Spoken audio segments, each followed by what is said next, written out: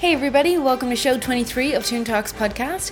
This time I sat down with three of Sony's supervisors: Alan Hawkins, supervisor on Hotel Transylvania 2, Pete Nash, supervisor on Angry Birds, and Josh Beveridge, supervisor on Storks, to talk about supervising and animation. Both Josh and Alan's careers were at Sony. Pete Nash started out at Pixar. All three guys first worked together on Surf's Up, and they've been working at Sony ever since.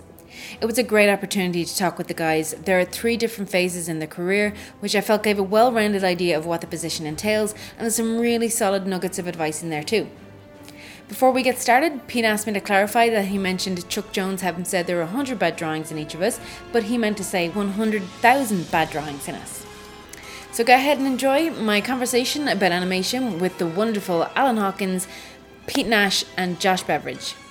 I was going to start out with some of the listeners' questions, and maybe you can answer them. The guys will probably be along afterwards. You could come back, yeah. Yeah. So Matthew Loitering asks, what does it take to get into the position of supervisor? That's interesting. I don't know, I guess just a lot of being at the right place at the right time, I think. I mean, that goes for all aspects of, like, I think getting into, all the way from, like, me getting into to the college that I wanted to get into, all the way up to now. But, in Sony's case, we do a lot of show-based hiring, so they get very small between shows. Yeah. So the selection process, they have a much narrower pool to choose from, so the odds are in your favor for that. But in my case, it probably had something to do with just having how long I had lasted at the company. It was about 10 years before I started doing this job. And I had worked with Gendy on the first movie, and I probably, actually, back to my other thing, being at the right place at the right time, part of how it happened for this one is that I ended up supervising the Popeye short, and that's because Pete, who was originally going to do it, went on a vacation. Pete Nash? Yeah, Pete Nash. Okay. And so I was, I guess, sort of the next person in line, so I wouldn't have done that, and that maybe would have changed whether or not I did Hotel, and so there are a lot of different ways that different paths could have been taken, and so so for this movie, I think it had a lot to do with the fact that I happened to be available for the Popeye at the right time, and then I got to know Gendy even better than I had from just animating on the first Hotel. And yeah, I think it seems like luck takes a part in it, but I think hard work creates luck. So it's you have to be ready. Yeah, I mean, luck is when, I've heard a phrase like luck is when timing and preparation come together or something like that. But honestly, there is just real luck sometimes. Yeah. Cool. And he asks as well, how much actual animation do you do on your supervisory position? Oh, not very much. As a lead, I always animated a lot, but one of the major differences is that I have a baby since I was a lead, so I used to be able to work late nights, and I only had to, apologize to one person, which is my wife. But, now I go home and I make sure to see my kid every night and put him to bed and stuff. And I was lucky enough to get a setup at home, so I was able to do some work after he'd go to bed. So I'd work from 8 to 10 o'clock at night or something. And I only did 3 shots on this movie at the time of this recording, and we're almost done. So it's the least I've ever done, but by the time I get home, it takes a lot out of you, so I haven't had a lot of energy. But if I didn't have someone, the little one to go home to, I probably would have done a lot more, because a couple hours a night, once most of the crew is kind of settled down and everyone's got their, their heads down working, can go a long way. But cool. I used to go in very early to work, actually, and do my shots before 9 a.m. Like what time? I get up pretty early at 5:30, so I could be at the office by 6 some days. There were a couple times on Arthur Christmas where I was at my desk by 5 when we were trying to figure out some things that were really time sensitive. Yeah. But I'm just more of a morning person, I think. Yeah, me too. That's good. What are the main differences between a soup and a lead position? That's a good question, but here come Josh and Pete. We started Josh, without you. You were mentioning about the differences between a lead and a soup. Yeah, I was a lead a couple times, and then this is my first time being a soup, but it's pretty different. As a lead, you get to focus more or at least I felt like I get to focus more on the shots and helping out more directly with the animators. And as a soup, you have to work with everybody, so it's a much thinner coat across the board. So I don't quite get as in depth with techniques or tricks or tools and things like that. And as a lead, when you're dealing with a smaller group, I felt like you could be a little more intimate that way. Yeah. Cool. Okay, well, I guess now we can go around and introduce yourselves. If everybody wants to say their name, how long they've been in the industry, and what project they're currently supering on. Do you want to? You start, Josh. All right. Name's Josh Beveridge. I've been at Sony for, I think I just crossed the 10-year mark. Nice. And this is my only job I ever had. We're not counting you. Well, internship. Yeah, that's Yeah. right. So I had an internship One for a summer. Where was that? At Electronic Arts. But other than, yeah. And I'm currently supervising on Storks, and this is my first time supervising as well. Awesome. Pete? I'm Pete Nash. I've been at Sony for 10 years as well. Before that, I was at Pixar for 6.5 years. A brief stint at Blue Sky. And before that, I was here in Vancouver, kind of working around at different studios doing hand-drawn animation. Nice. But it was all kind of very low end Yeah. back then. Oh, and I missed one part. I went into computer animation doing the first ever computer animated series, Reboot, and Beast Wars, And which what was was terrible. I watched those. I liked them. I like Beast Wars. Yeah. Beast Machines. I like that one came after. I had those toys. Yeah. I like Beast Yeah, Wars. it was, I think that they were definitely ahead of their time. They were the first. Yeah. So it was hard to do that back then. And what are you currently souping on? Angry Birds, the movie. And I'm Alan Hawkins. I've also been at Sony for 10 years. And I am souping on Hotel Transylvania 2. Cool. So it's really awesome that we've got like a new soup, an old, very experienced soup, and then one that's sort of got a good chunk of experience behind him. So it's really nice. Mm-hmm. I didn't mean to call you old personally, but But he is, though. Yeah. more Yeah. experience. Salty Pete. Yeah. So I was talking to Avner outside, Avner Engel, and he was wondering if you guys could say what kinds of things you were exposed to as a supervisor that you weren't exposed to as an animator. But by the way, you can go one each, or you can just all talk. It's fine. I guess that kind of thing is pretty fresh in my mind right now because I'm just starting to learn what's behind that door that's just opened. I haven't really gotten into production this way, but we're setting up the show. So I think you're just by nature you're exposed to the show earlier on, Yeah. so you see more of the setup. You're involved in more characters that you wouldn't normally interact with as an animator, because the animator it's all about the art. And like as Alan was saying, it's as a lead, it's all about the sequence, and there's still like a you get to section off and you focus more on your department.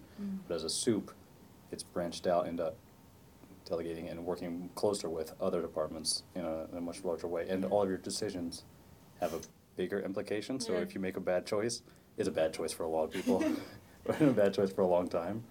That one rolls off pretty quick, so the pressure amps up really quick. Yeah. Yeah, just the way you interact with people is different. It's kind of in quicker snippets that are kind of big picture type things. Yeah.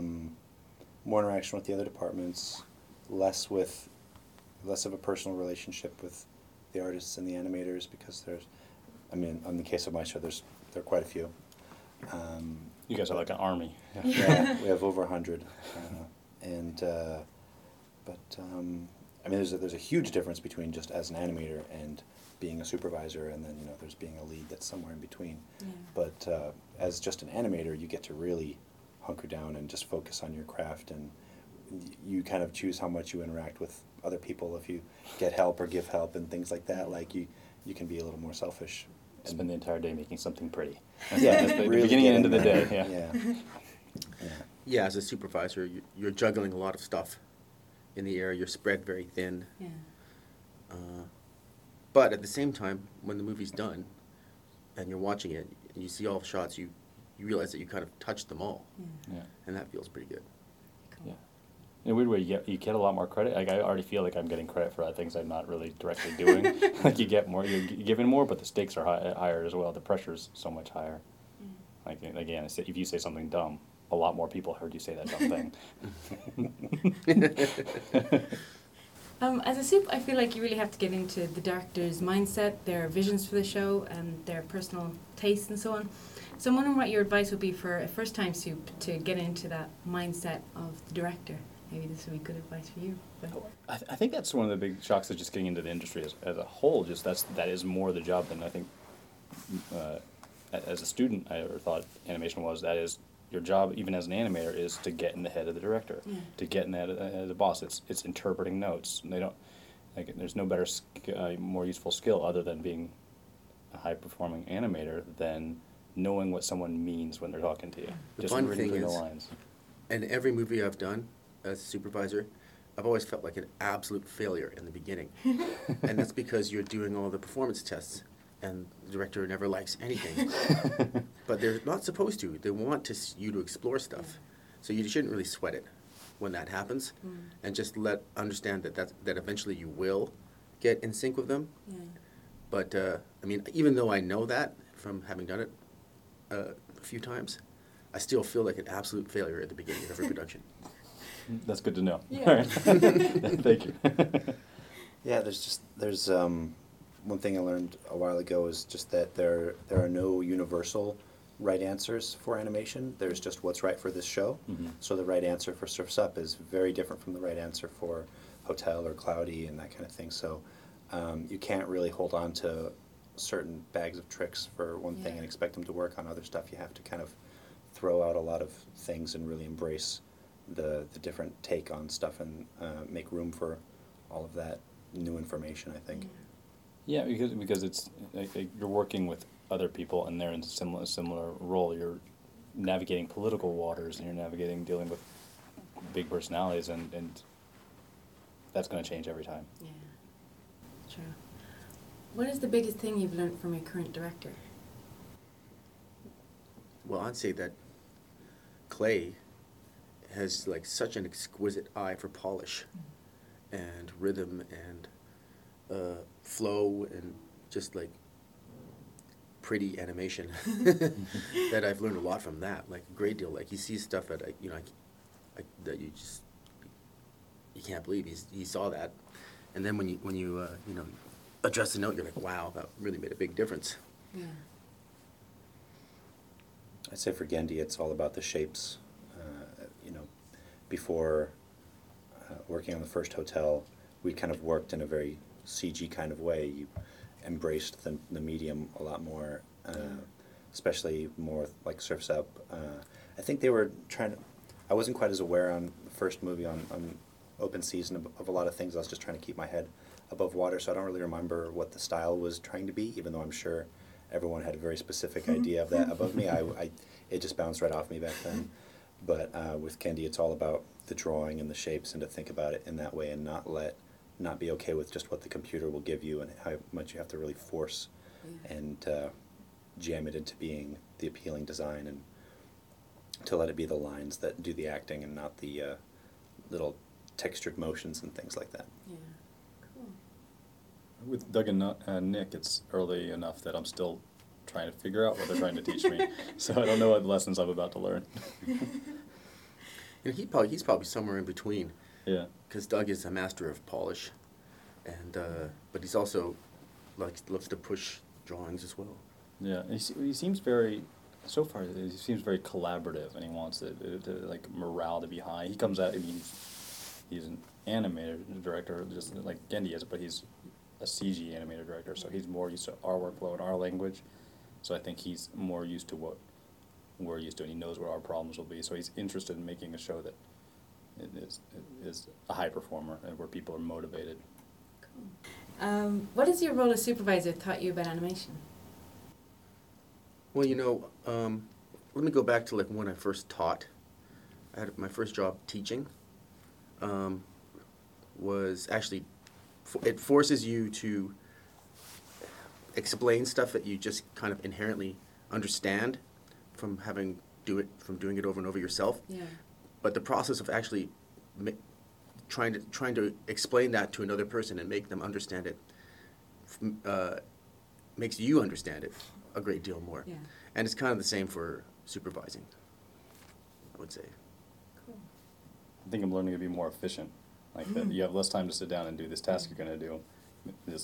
There's not less experimentation and trying and thinking about it. You've been thinking about it for a while, and you have less time to do it, and you just do it. Yeah. Like there's less wasted time or less milling. Oh yeah, I mean, like when I was an animator, like I used to call it the bubble. Like it would take you a while for you to focus in, and then after about half an hour, you'd be like, and then suddenly you're like, I understand everything. Well, you get in this, and you in just the zone, you get in the zone, exactly. Yeah. Where you're just incredibly efficient. And then if someone interrupts you, your bubble goes, and then you have to wait that half an hour to get back in there. Yeah. But now what I've learned to do is get into it instantly, Yeah. because I've got like 10 minutes here, 10 minutes there. So yeah, I've just managed by sheer necessity Yeah. You don't have the luxury to have instant access to the bubble. Let's see. What was the question? I was gonna say, go ahead. What was the question? What is Supervising taught you about animation. Well, having seen it from this side of things, you really appreciate the simpler times when you were just an animator. And I miss, You're in the stage of the show where it's just hard. You're in the thick of it now. yeah, it's hard. But even even when it wasn't that hard, I still wasn't animating that much or able to do much on the box. And I get a lot of personal satisfaction from doing shots and being an animator. Yeah. And so I've realized that because a lot of the questions seem to be based around being a supervisor, but I think it's important, at least for me personally, to not think of myself as a supervisor by trade. I'm an animator.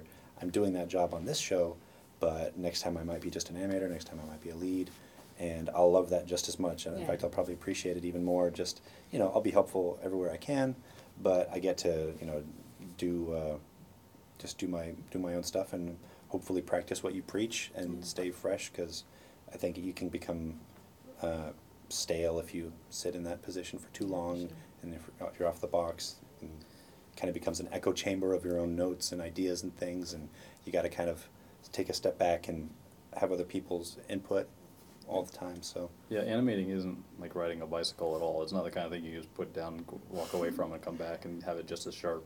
I think we're such a young medium. It's only been around for a couple decades that tastes have changed rapidly.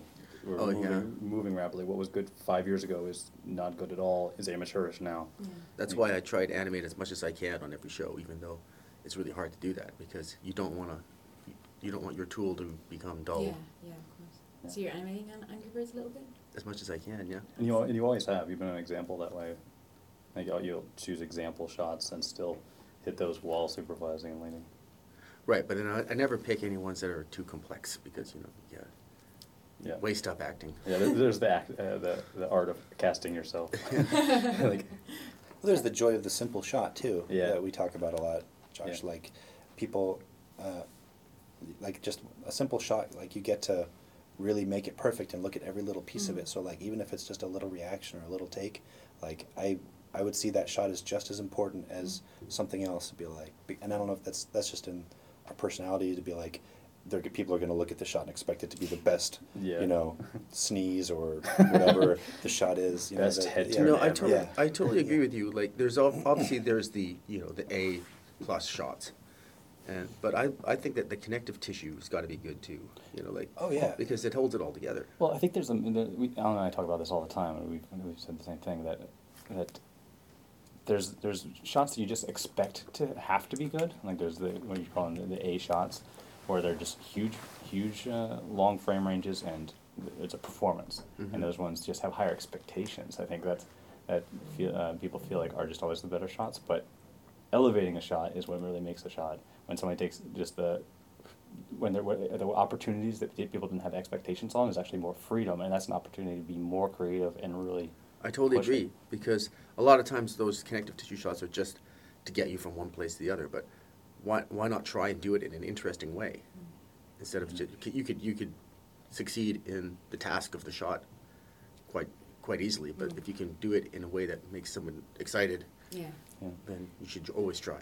There's like this natural arc of every animator when you're first studying animation. Just making something after the ball bounce in the flower sack animation. There's like just making things not move super weird.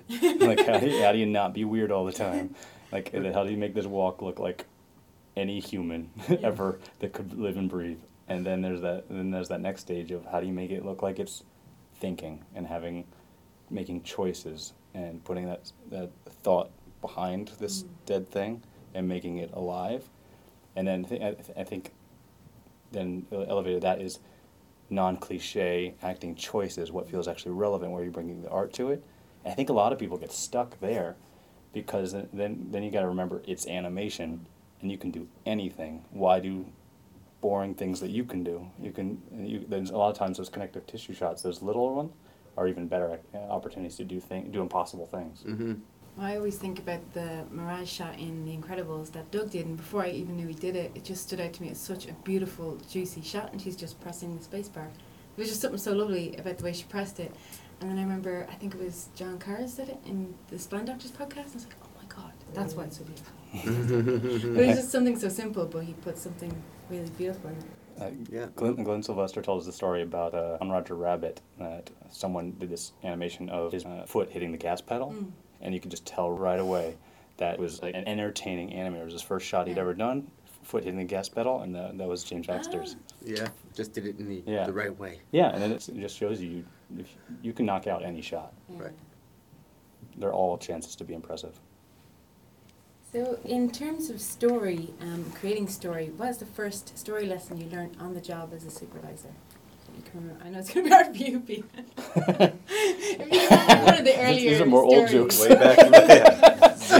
Grandpa Pete. Oh,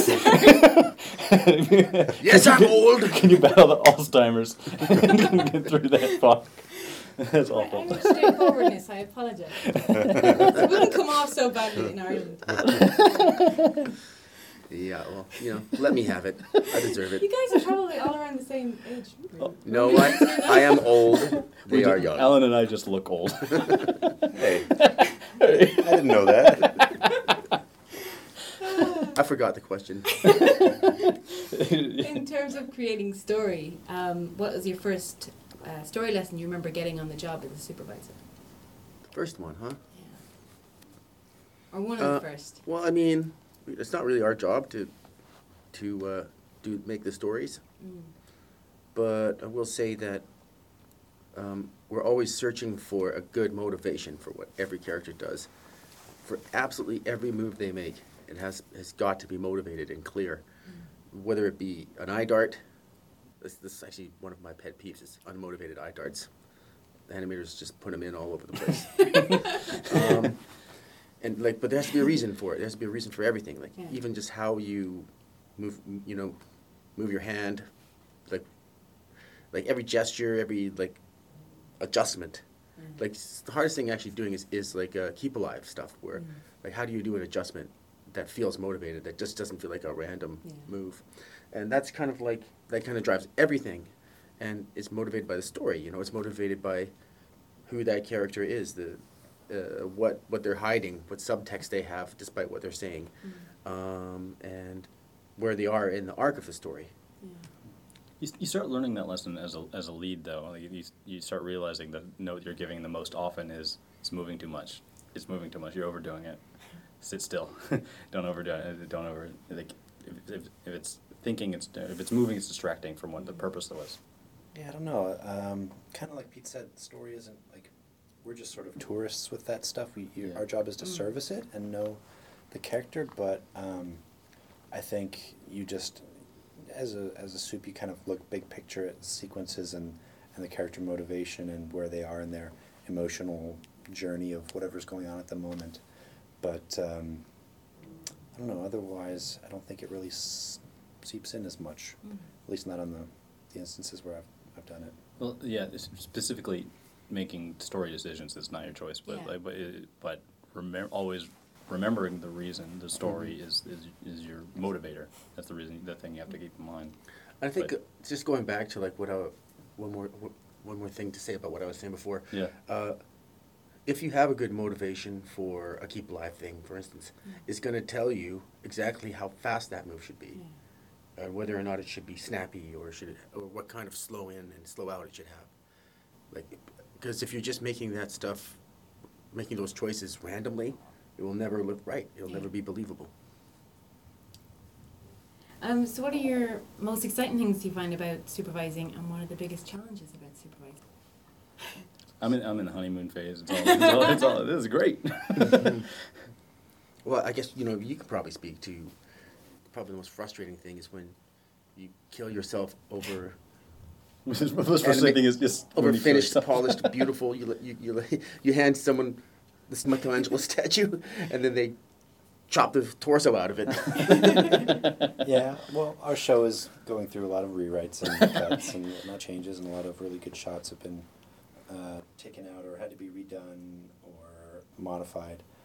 So that's hard, but I don't know. I mean, people still benefit from what they learned while doing those shots, and in a way, they still kind of have it. It sucks not having it on the screen, but the experience doesn't go away. yeah. And so you're still progressing forward as an artist. So yeah, That's a really good way to put it. I think most people think of that and remember that. Well done, sir. Yeah. You said so. So yeah, and I don't know if I would have gone right to that though. I mean, that's just also kind of part of the job. I'm a little just sort of used to that. Yeah. Yeah, I don't know. I mean, I don't have the ability to look back on it yet since we're not done. So I feel like my picture is incomplete. Like maybe after the screening, and we'll see how it's received and all that sort of stuff. I'll be able to know more. But it's just the frustrations are kind of the normal. It's everything, but then maybe amplified times as many animators as you have, I guess. Doug was saying something yesterday where every show has the same arc where it's all excitement and newness, and there's this shine on it, and people can't wait to start, and like there's those first challenges, but we're going to get over that, and then it hits this point in the movie, it's always 2/3 of the way through, where it's like, I don't know if any of us will ever do this again. I think I want to be a farmer, and then the wrap happens, and it gets that rose tint, and it's like, yeah, all right, cheers. That's funny, because for me, my favorite part of production is kind of where I'm at now, when you reach cruising speed. Mm-hmm. Yeah. Like, the beginning is kind of painful because there's lots of exploration. Yeah. You feel like a failure, as I mentioned before. But then when you get to cruising speed, that's when you've learned all the rules of the movie, and all the animators are more or less up to speed, and you start seeing progress happen. You start seeing the movie take shape, and the machine start is working. You start getting excited. It's alive. Yeah. But then you get to the crunch, and then you don't care about that anymore. Alan's dealing with the crunch and story changes. Well, we kind of Yeah. we never had a crazy crunch. We were getting pretty busy, and some people were working 12s, lots of people. But it wasn't like across the board and consistent. We did a couple Saturdays. It started to get kind of crazy, and then the story changes have kind of slowed us down a lot. But then we also have our deadline coming up, so there's like we're just sitting here Yeah. running in place as fast as we can with such a huge crew and not a lot to do right now. So that's sort of a weird thing. Like this is not a normal crunch for us at all. It's every show is so different. So many factors change from show to show. They all have this very distinct flavor in my memory. It's just yeah. What do you feel is the most important things you've done to get yourselves where you are today? Be- Not necessarily as a supervisor, but as talented. Be lucky. We talked about that a little bit while you guys were. Really? Yeah. Yeah, so much of it is luck. The opportunities you're presented with. If I'd never met Pete, I'd never been here. If I didn't go to the college I went to, I wouldn't have gotten the job I got. It's that being in the right place at the right time and getting the opportunity to learn the lesson you haven't had. I don't know how to see that other than luck. Yeah, for me, it was a lot to do with luck, too. Because I got hired at Pixar right back when they didn't really know who could do computer animation. Yeah. So they were experimenting a lot. They hired puppeteers. From every medium of animation. They would try some French from mimes. no mimes, but or clowns. Mimes? No mimes. But they did like they I'm glad they that got was people at least from plausible. Fraggle Rock, like like Okay. puppeteers. They got obviously stop motion animators and hand drawn animators. But then but since I was doing like Reboot and that stuff, they wanted to try out people that were versed in computer animation as well. My reel was absolutely abysmal, but they still hired me. And it was only because it was that experimental time, and that window was not open for very long, and then it went closed right behind me. I think I just got my toe out before it shut. So yeah, that was pretty lucky. Computer animation, you say? You're in. No, Josh and I had kind of the similar thing, I think. We graduated at a time where the industry was just about to change in a huge way because it was just before the advent of online schools. Right. So it was all big schools that had relationships with studios and stuff. And we came to Sony at a time when they would keep people during or between projects. They used to have this thing called wait mode, where if you weren't on a movie, you would still come to work and be paid, and they wouldn't fire you. Now the whole industry is hire and fire, so we were able to build relationships over that time. We've never had gaps. We were lucky enough to go from show to show, but there were lots of people that did have gaps It's between become a projects and normal things. culture now, yeah. Yeah, but we we got in at Sony at the right time, and so I think we were poised to last as a result of that. If we'd come in a couple years later, I don't think that would have quite happened. So yeah, it's just a lot of opportunity and chance. Yeah. We still work hard and all that, but You have to be lucky enough to get the opportunity, but you still have to take the opportunity. yeah. Know to learn that lesson. I think we've got 10 minutes for Alan. I don't know if you guys can stay a little bit later. I don't know, but I know you've got 10 minutes, so I want to try to get in some of the bigger questions. Sure. What to you guys is the secret of animation? I love this question. The secret. Yeah, the secret. The one. You gotta go, Pete? No. You're just like, woo. The secret or like our own secret? That's the beauty of the question. Yeah. It's whatever it is to you. I'm a fraud. I cross-dressed once. Not your secret. Once? Or twice. Yeah. I've seen. No, I'm not gonna. Loads of times. I don't know. I mean, I feel like it kind of fits sort of some weird nuances of my personality in a way that has sort of worked out. Like, I think I notice certain things, or I observed certain things when I was younger, and that plus, liking cartoons and computers and video games and stuff kind of made that seem like a really cool thing. And I don't know, like for me, the thing that that makes it work that I like is just that somehow it makes sense in my mind, and that's what makes it like, I don't know, like it's a bunch of information that I feel like I can process and put back together into something else, and that's my secret, I guess. It's not a secret, it's just like the formula or how it worked out for me, I guess, in a way. I don't think there is any one secret. I don't think it's possible for there to be any one secret animation. Animation's too many things. It's an overarching, all-inclusive.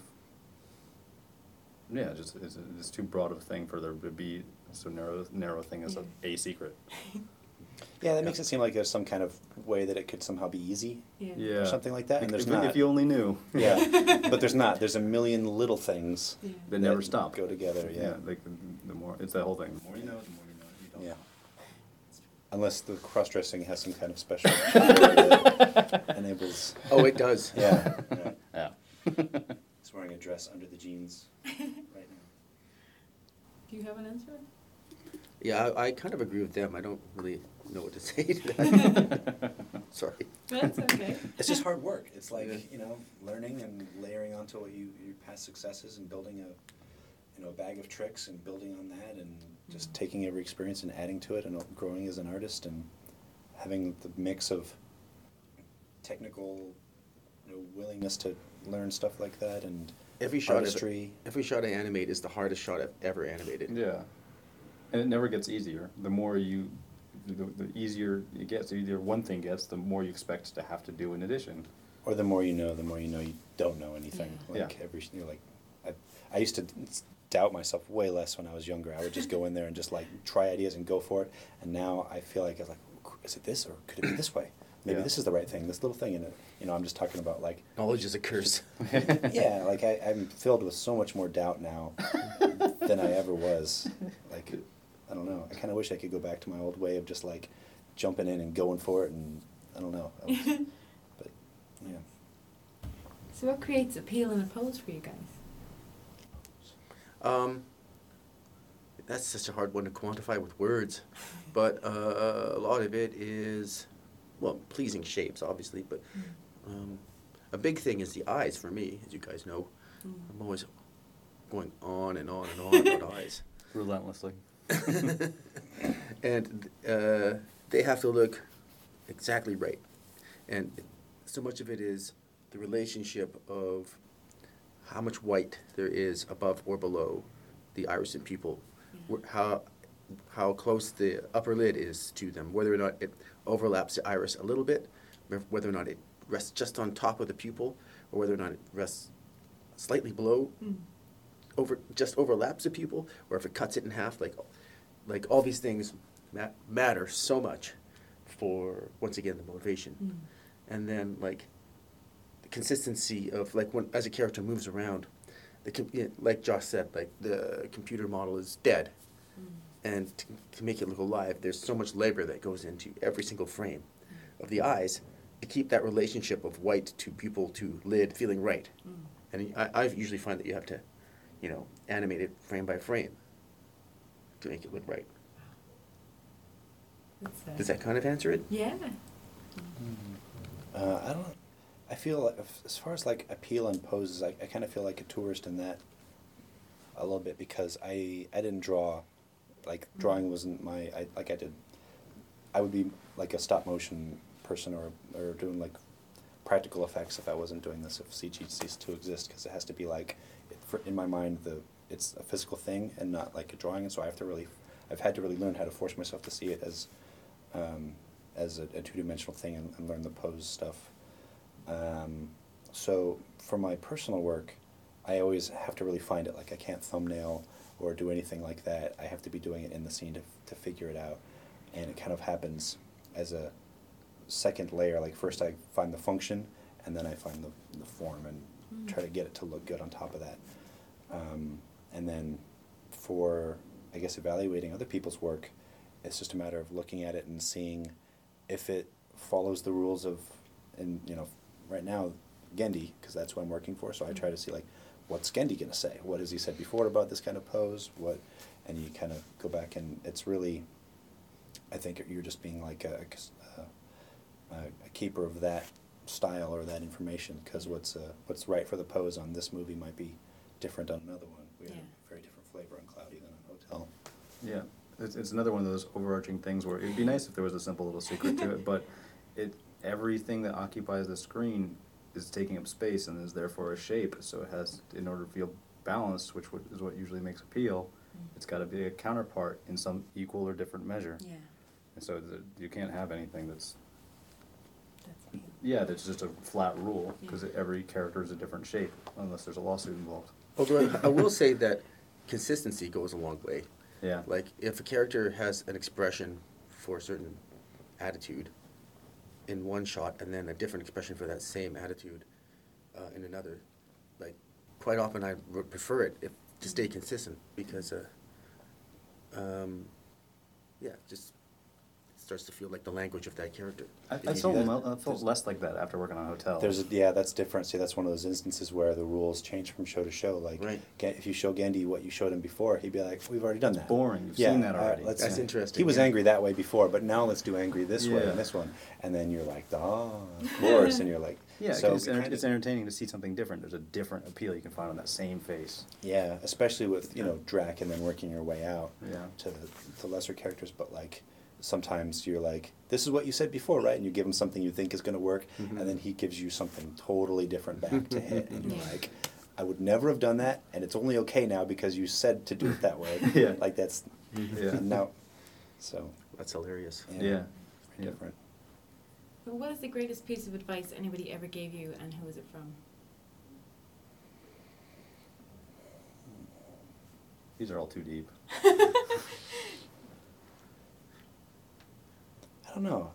Do you feel like you get advice? People are always telling me what to do. No, I think I got one.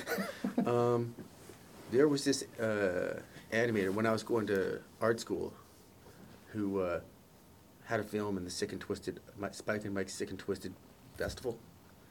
And I think he was visiting the school, and I went to ask him for advice, and he was this totally like, grizzled old dude, even more so than me. There's a dig at me, right up there. And he says, I was asking for advice, and he's like, "Don't do it. There's no money in it." That was his advice. Dave. So I guess I didn't take his advice, so it was good advice to not take. I mean, I've heard cool phrases that I liked that stick with me. Like on Cloudy 2, Kevin said, "Good shots are animated, not assigned."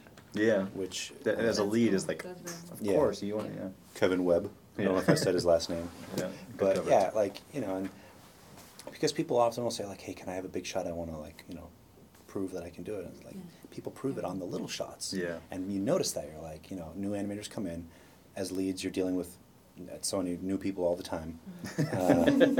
And so the ones that stick out are the ones where they, take something small and make something of it. That's who you notice, not because that's where everyone starts, so. Because there's always a lot of shots you have trouble casting. There's a lot, and I think there's also that thing where people think the only good shots are the longest one, where people are making sad faces for a long time, which it's just frustrating. That's like that means you're not seeing what the opportunities are elsewhere. Yeah. Mm-hmm. Cool. It's it's 28 minutes past. I think you've got to go. I can go until Brittany chats me. Okay, super. Well, I want to get in some questions about Surf's Up. Most memorable moment working on Surf's Up is my favorite. Most memorable moment. You can talk about nipple rubbing. Nipple rubbing? Oh, yeah. What? Well, I did. No, I'm not going to tell you. Both these guys were on my team. I was the lead Yeah. for on that show. That's when we first started learning about eyes. And Alan animated the shot where Tank rubbed his nipples.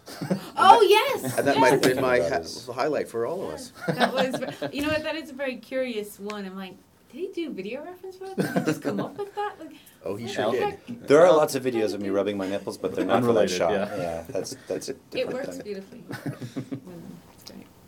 Yeah, that one, I don't know. I mean, for that film, I just remember, because I went from open season to that, I think I just remember finally starting to feel like I kind of knew how to approach a scene a little bit. I used to try to work in stepped, which is just because that's what I saw everyone else doing on open season. And Pete showed me his way of doing it more of kind of like a linear layered thing. Yeah. And once I got my mind around that, it clicked so much better, and I felt like I could really do something instead of stumbling through it, which I felt like I did. Like everything was, I don't know, everything in stepped was just a mess for me. And then there was that, eventually you have to hit a button to turn it linear, and then things are worse than it was yesterday. And with the layered technique, I liked it because it only ever got better. Yeah. And Yeah, so it's an additive process. yeah, Mhm. and so that sticks out as like a big part of my memory from that one. It's just generally feeling like I was, That was a breakthrough. yeah. Surf's Up was like such a good movie for acting Mm-hmm. because of the concept of the interview and all that. Yeah. And there's so much subtext dripping in those interview scenes that it's just like you could really sink your teeth into the acting. Yeah. And it was a great learning experience in that way to like really dive into subtle, nuanced acting where where you're showing how a character can sort of betray themselves by they're saying one thing but they mean another, but you can see what they're really meaning by how they betray themselves Yeah. with their expressions and their gestures and stuff like that. That's like, that's really it. That's like the best stuff to do, and Surf's Up was loaded with it. Yeah. I did have kind of a weird trick. I mean, ask about secrets and Yes, things like that. what's your But secret? well, on that one, I just did random stuff that didn't seem to be in sync with what the person was saying as a starting point. Yeah. And that felt more like a natural way of doing stuff. Like in animation, you want to sync movement to dialogue rhythms and stuff, and that's what makes things, like the voice goes up, so the body's got to go up and things like that. and I would look at what they're doing and kind of just immediately reject anything that fit with that, and then do something kind of weird that maybe overlapped the dialogue and didn't quite fit right in there, and then that gave me sort of a starting point, and it seemed like it was like conversational hand gestures don't show what the person is saying. It's usually just a lot of kind of like weird waving and flapping and pointing and stuff, and it, I don't know, like it kind of, that I felt like worked pretty well for me. That's interesting. I mean, you bring up a good point there. What unfortunately some animators do is they do what I call surfacey acting, where they're doing exactly what you described, where like the pitch goes up in the dialogue, so the character goes up. Like, that to me is not acting. Like, you got to find out what they're actually thinking, and what's motivating them, and then figure out how to make them move.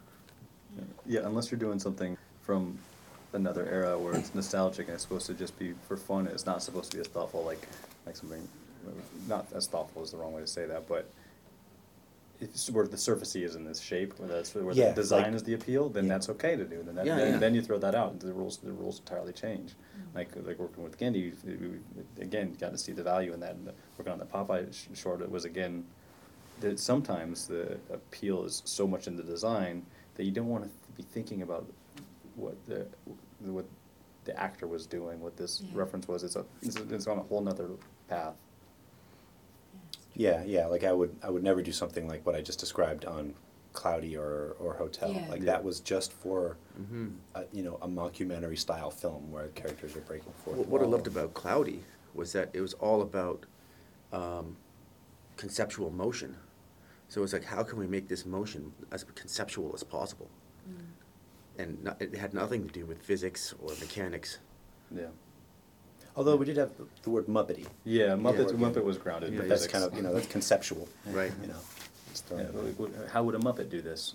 But not all the time. Sometimes. Yeah. When it applied. Yeah. So Keith Sinte was telling me that you animated the surfboards and then you matched the animation of the character on top of that. Was that a workflow that you guys had to stick to because of the water or something like that? Did you guys know you just? We didn't do any surfing. We weren't on the surf team. Yeah, there was a team. That was Chad Stewart's team. Yeah. So Chad Stewart must have been the one that did that, where Cody's diving after the whale. I'm trying to find out who animated that. Where Cody's trying to swim after the whale? Yeah, and he gets flipped off by his tail, and he's like, "No!" He keeps on. Hardin might have been doing one of those. Was that Eric Lee's? I can't remember now. He did something in it. Yeah. I can't remember that one. I mean, I remember the shot, but I don't But know that was what Chad's sequence. Andrea? That Maybe shot makes me Andrea, cry every yeah. single Andreas. time I see it. Yeah. Yeah. Every single time. I've seen that movie hundreds and hundreds That's of the times. shot that makes you cry. Yeah, I get choked up every single time. And I go into watching this movie, I'm not going to cry this time. I'm not going to cry this time. I'm actually getting a little bit. It's just got such an some pretty emotional- powerful musical, if I remember Yeah. right. Like the music is pretty strong. Take all the credit from the animation. But I mean, that's it, but I think it's the whole story behind it, and you realize what Cody really, really wants so badly, and you relate to that, and then he's like the whole thing, and the music, and because I don't want to say there's nothing about the shot itself necessarily, because you can barely see him. It's just the It's whole built up, yeah. Yeah, you're the moving stakes with are, Cody, the and you stakes are really high. want him to get there. The staging in the arc. Yeah. So, but yeah. And I thought maybe you guys can talk about the camera and how that played into your workflow, because Alan was talking about it a little bit before, and it seems really, really interesting. It's got a lovely flavour to how the whole movie looks. It's really, really cool. I was telling you about the mocap camera. Yeah, Oh, right. it's been the used surf stuff, since yeah. on most movies, but really sparingly. It was really featured in that one. Barely, yeah. And I remember, like in that one, you'd give them a blocking, and then they'd do the camera before you were done. And the cool thing is that, I don't know how it worked with the sensors, but it was a physical camera, like over your shoulder, and you looked through the viewfinder, and it was the Maya scene, and it was all like, So real time. It was like early Oculus. VR, Oculus type stuff, yeah. And so, if they wanted to have a little like orbit around the character and change angles on it or something, they would physically do it in the real world while holding the camera. You can do that on your phone now, though. Yeah. Yeah. It was crazy then. What I loved about it was with all that noisy camera stuff, like you didn't have to polish your animation at all. That's what I learned. Sometimes it was Some forgiving, scenes, yeah. yeah. But then on the flip side, when something was weird, it was doubly hard to figure out why it was weird. Yeah, Like, what is that the camera doing this crazy thing, or did you invert everything for no reason? Yeah. It was pretty cool. Yeah, it was really awesome movie. What character did you find it easiest to get into and I suppose most enjoyed? I really enjoyed animating Tank. Mr. T. Earl is always Mr. T to me. Like that character I love. He was fun. Oh, were you talking about Surf's Up though? Not necessarily, no, throughout the whole thing, but yeah. Oh, I love animating Flint. Flint, I just get him. Yeah. Yeah, he's just like, he just wears his heart on his sleeve and, overdoes everything. And it's just like, he's just a joy to animate. Yeah. How about you? I don't know. I think I enjoy doing female characters like Mavis and Sam. Choose a favorite. Favorite. Mavis or Sam? Sam this. I don't know. I probably had more freedom on Sam, just because Gendy's more specific, I think, than those directors were. Like when it comes down to the little details. So I guess I had more impact on Sam than I did on Mavis, especially coming on to Hotel 1 late. I didn't define that character at all or anything like that, but I think I had a good bit of Sam from the first Cloudy, and I was on that one from the very beginning. But yeah, I like those. I like kids and female characters. I was going to actually ask, which character do you feel you had the most input to as the final result of all the characters you animated? Probably having the most input now. Yeah. That's just starting, yeah. Well, I don't know. But there's so many, because when you're the supervisor and you're there doing all the performance tests, you were kind of doing a lot of the defining of those characters. Yeah.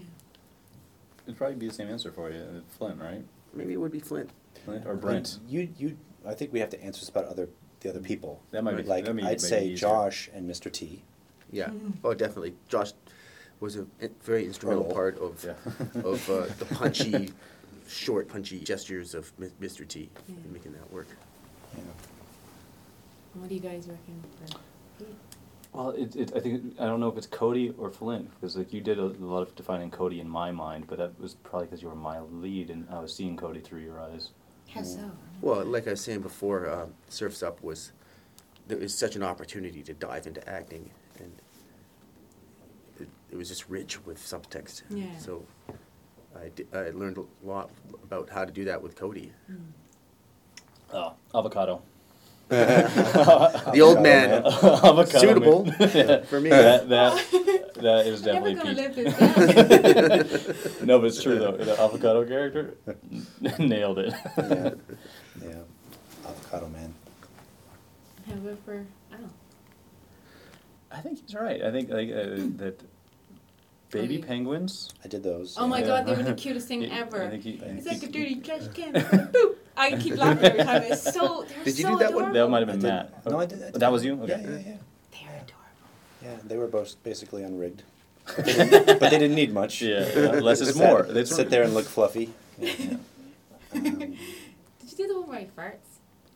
Farts. Yeah, there's a little baby farts. They and just you're added like, that at the end. No, Schaub did that one, I think. There's a scene in Cloudy 2 that Alan did that is one of my favorite shots of all time. And it was after a really gratuitous bad fart joke. And it cuts to Brent, and Brent goes like I guess you can't see what I'm doing, but he just looks down and looks sad. Just get sad, Disappointed yeah. in the joke that was just on screen. They let us do it. So that was it kills pretty me funny. every time I see it. Yeah, it's like, but it's like, I tried to make him really sad. Not like, Yeah. oh God.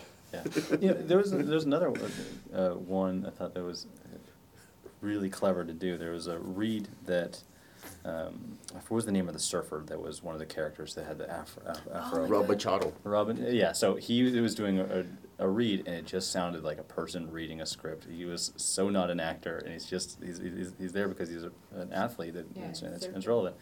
So Alan just animated Gave him a script. with reading a script Yeah, in the shot. And it was totally And then made it work perfectly. Yeah. I remember that. Yeah, you did. I just put a leaf in his hand. Yeah. Oh, yeah, that's right. And thank us. I didn't remember that. You could have told me that What a it came great from layout that solution. way. I wouldn't remember that. That's funny. Yeah, that's that right. worked out really well. Yeah, Yeah. because it made it more real. It's like, this is what's happening. Yeah. That's right. Like, I can't make this sound like he's not reading. If you could just do that more often. Oh, that's very cool. Yeah, that's great. I have to run. They're looking Okay, for me. Super. Thanks All right. so much, Al. Thank you. It's probably a good Bye. time for us to Yeah, go. Bill's close up. Well, thank you guys. You guys done too? Yeah, I think we should wrap, yeah. Yeah, I guess so. It's Are been we, about are we an hour. finished? Yeah. Well, maybe I can ask just one or two more questions. Yeah, Okay, you can, okay.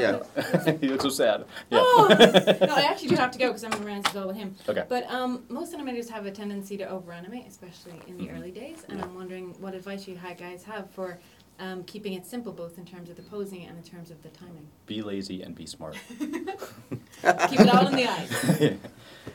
It's the same thing again, you know, it's like always think about the motivation. Yeah. So I think what people over animate because they're not thinking about that. Mm. They're just like, if I move it around a lot, like, There's such a thing as it'll work. overthinking it too, though. Sometimes simpler is better. It's not. well, what I'm saying is if you think about the motivation Yeah.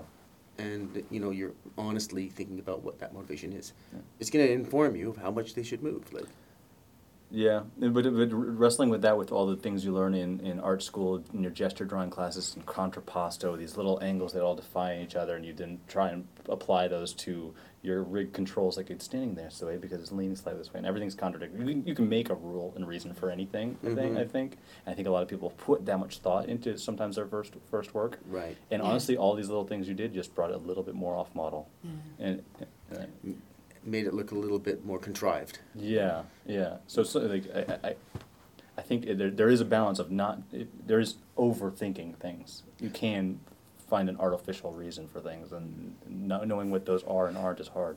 Striving for the elegant solution Yeah. is what you should be doing. There you go. Yeah. That's hard. That's like something to say. I don't mean that to be. Gosh, I'm really bashing you today. I'm sorry. No, I mean. Let me have that's- it. That's. I mean, that's the right answer. But can you How? explain that? Like, how do you do that? Yeah, exactly. Like, it's one thing to say it, and then it's another thing to find it. It's like, oh, find your own voice and your own creative.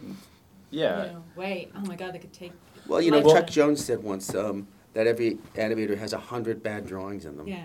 So really, maybe the only way to really do it is experience. You know.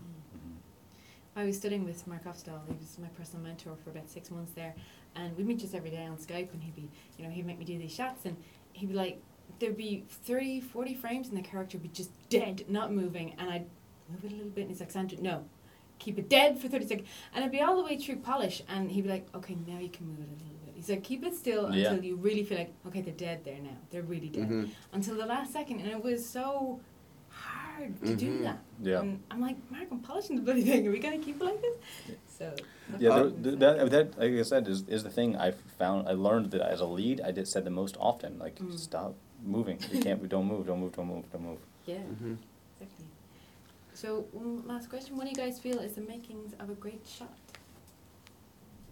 Oh, you know, I can answer that. For me, it's when you combine mechanics and physics and acting into the same thing. Like I just saw a shot that Nathan Fitzgerald did the other day, where the character is like a teacher in a classroom, but she's kind of this touchy-feely. She likes to dance around, like so the way that she dances through the scene, and the cadence of her steps that she takes is fully integrated into the acting. Yeah. So how she pivots over her hips, you know, that's all in a singular. It's not just like, you know, sometimes It's like a symphony of a lot of instruments playing. exactly like you can do in a rhythm, walk yeah. cycle and then have a character talking while they're in a simple walk cycle. Yeah. But how do you make that? All the mechanics and physics support the acting, and how can you do it in a very interesting way? And you know that this shot has totally done that. Mm. There's a shot in The Incredibles that John Cars did, which is one you'll be able to recognize, where Helen and Bob are arguing, Mhm. Yeah. and the way he's pacing back and forth, and the way he tilts and pivots is all It's gorgeous. incorporated into the acting, and that is another good example. So those are the kind of shots that really sing. And the general audience just feels it. You know, Mhm. like it just felt right. Mhm. Yeah. I think there's another thing that, again, that not just like perfecting your timing and you're posing to that timing to support the beats. It's, again, remembering to make some things impossible that you can only do in animation. Not that every shot needs a reason to be animated, but I find the greatest shots, the ones I get most excited about, are the ones I have no idea how they did that. Yeah. Like that thing, like it felt right and it was fun, but it just seems impossible. Mm-hmm. Totally. Well, I guess we all need to get back to work. I really Yes. appreciate you guys taking the time. Thanks so much. You're more than welcome. Thank you.